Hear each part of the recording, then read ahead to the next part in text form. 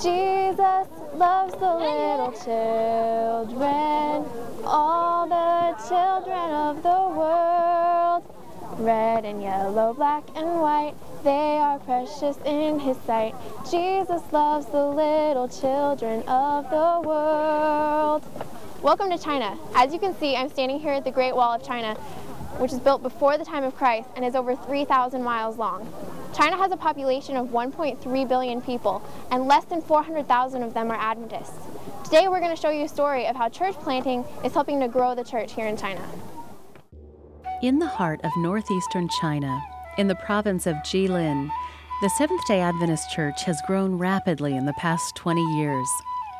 From a modest home church in the city of Ganzhuling, more than 400 new congregations have been planted, and more than 20,000 people have been baptized. Meet the church planter, Elder Zhu Shua. Elder Zhu is a thoughtful, humble woman of prayer who claims no personal credit and says the growth of the church is entirely the work of the Holy Spirit and a team of workers. Today, Elder Zhu oversees the training of dozens of volunteers who conduct Bible studies, preach sermons, and offer spiritual care. Also in northeastern China lies the city of Shenyang. Home to more than 7 million people, it is home to one of the largest Adventist churches in the world.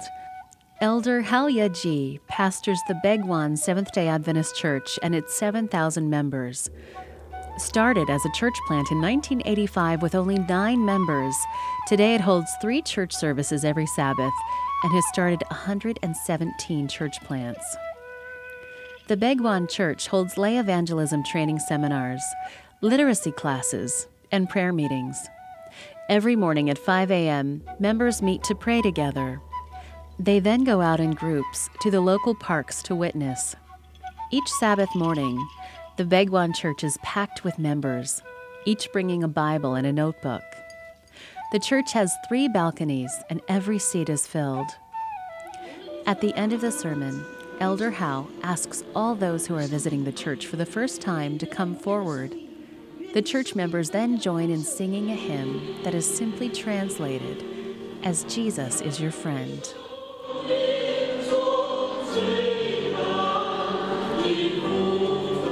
Those coming forward are deeply moved as the words of the songs become a reality in their hearts, and Elder Hao is touched as well.